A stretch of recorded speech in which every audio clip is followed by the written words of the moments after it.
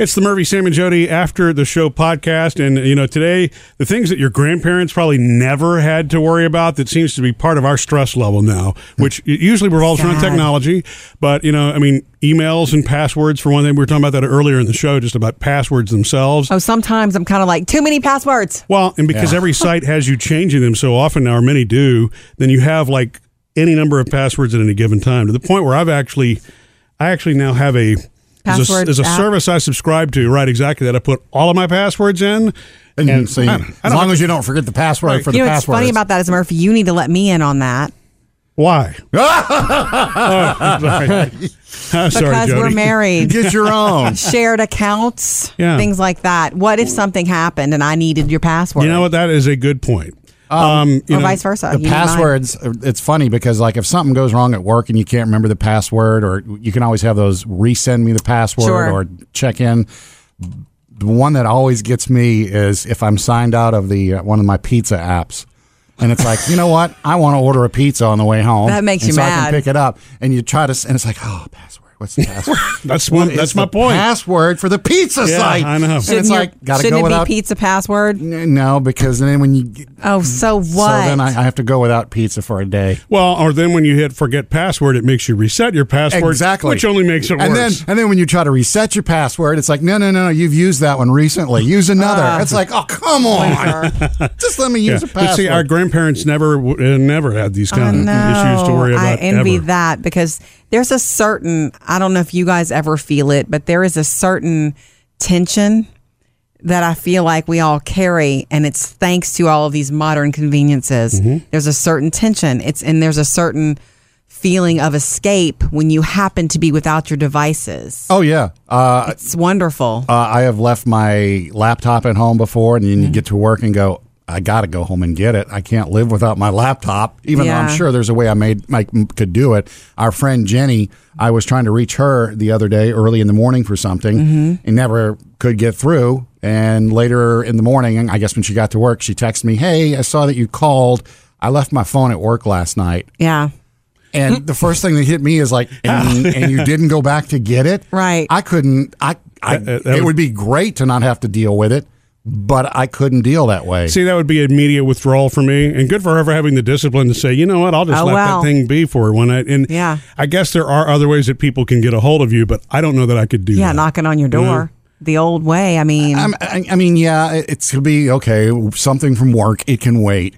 But there's so many personal things that could come up. The kids. Kids, God forbid, my mother's 79, I didn't think of that, but how would you you send me an email that I might You wouldn't know till morning is the thought. Well, and Jenny, what I'm saying is, though, there's a nice peacefulness to that for her, for that night at least, that probably was there, that you didn't experience. Although, Sam, you were tied to a piece of electronics. I don't know that you would worry about your mom, though, because she turns her phone off at night, too, right? When she's not using it, quote unquote. Yeah? Oh, that's true, because it's a car phone. Guys, Producer Bailey, would it cause you anxiety to leave your phone here at night? Well, it would. Yes, it would. Okay. But it's one of those things that I probably wouldn't come back and get it. Really? I wouldn't, because I'm really trying to get away from my phone. I'm running away from it really fast, and it seems I can't run fast enough. Yeah. I think that tells, I think that says a lot about you, that you're centered.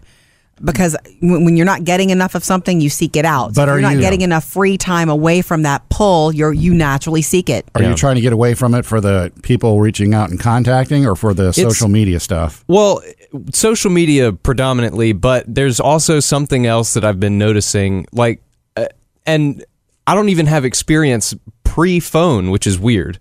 But you've always had a phone in your life. Yeah. Wow, I never thought of that. But there's responsibility, and let's consider a day where literally nothing happens without a phone, which is a day you don't have responsibility. Exactly. Yeah, but when nothing happens on that day, and you don't have a phone, just nothing happens. Right. If nothing happens on a day that you do have your phone, you still have the potential for something to happen. And if that potential for something like responsible, or like for something that you just don't want to deal with at all that day, then the potential for that to come up gives you the same anxiety as if you were having to deal with it right that moment. So you have anxiety because something might happen. Well, yeah. but I think you've got that tree in the forest falling thing going there. Maybe. If no one's there to hear it, it doesn't happen. Yeah. But for me, it's texting is something I always wanted to be reserved just for. It's like a fast, quick conversation, urgent. It has to be done now. Yeah. But text is so commonplace. Things get texted to you that really aren't urgent. You know what I mean? Yet your phone's going off, and that's the part that I have to get away from for a little bit. Is the overstimulation part of it. Better, and I don't even know how my mom actually let me get in a car and drive without being able to reach me, connect with me, or whatever. No kidding. And just had to trust that. I had a quarter in my pocket if I needed to make a phone call and Me stop too. somewhere. Yeah. But I can tell you because I've had it, when they really were car phones, I dove right in. I wanted to be a part of that, and I've been connected ever since. So that's why I think my anxiety would be I can't be separated from it, but I can compartmentalize it. Yeah, I think sometimes about my dad who passed away way too young. I was 16 when he died. There were no cell phones in the world, and I feel like he would have loved that ability to reach me when I first started dating. He would have probably blown my phone up to the point I'd be like, Dad, stop. But I think that he would have enjoyed that. Everything else, no. So the ability to get your family and them to get you when needed is a nice layer of security that we have. We feel like it's a layer of security we have as parents. But everything else, for anything else, he wouldn't have liked it because it just would have interfered with his peace of mind. And I've thought about it too, and before in talking or in texting or in being involved with my little ones, my teenagers. Sam. I don't know how they feel about it, but I like the fact that I can just on a whim say, "Hey, love you." Yeah. Or because, like you said, Murphy, if you were in the car and your mom's at home, there's no way she could just on a whim. You know what? I was thinking about him. Love you. Or hey, what you doing? Or just any little thing that's might seem meaningless, but it's nice to know that they're right there next to you. If you want, hey, I love you, and get an I love you back. Or hope you do because they're teenagers. Yeah. See, that's why I can't picture my grandmother having to wait 2 weeks to get a letter from my grandfather when he was deployed in the Philippines in World War II. And they were exchanging letters back and forth with each other.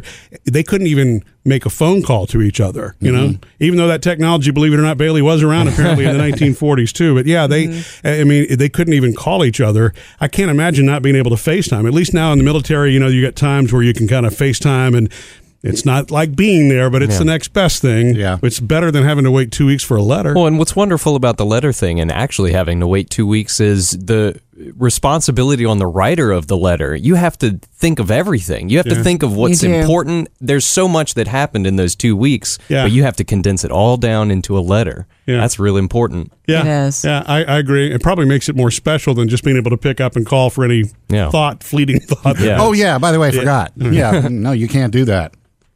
Yeah, I actually have a pretty similar frame of reference to Bailey as it relates Chad? to my phone. Is to me, it's sort of driven by responsibility. Like this idea that at any point in time, like for something work related, I might be called on to do something. That's not great. I hate that too. No, but at the same time, if I didn't have access to that, like let's say I left my phone at work to where I couldn't be reached, it's sort of a lose-lose scenario because either I'm devoid of that and it's sort of like a set freedom. Like no one can contact me. So like, if I didn't go get the phone, I'd have the rest of the night off. Yeah. But at the same time, if someone were to do that and I wasn't there, then I'd come back, get it, and found out I missed these messages. And so of course that's going through my mind of like, well, what if someone needs to reach me and then I'm not with my phone? Right. So, it's like a lose-lose scenario. Either I have my phone and there's the potential that something could happen, which I guess is the better of the two, or I don't have access to it and then I'm worried that something is going to happen.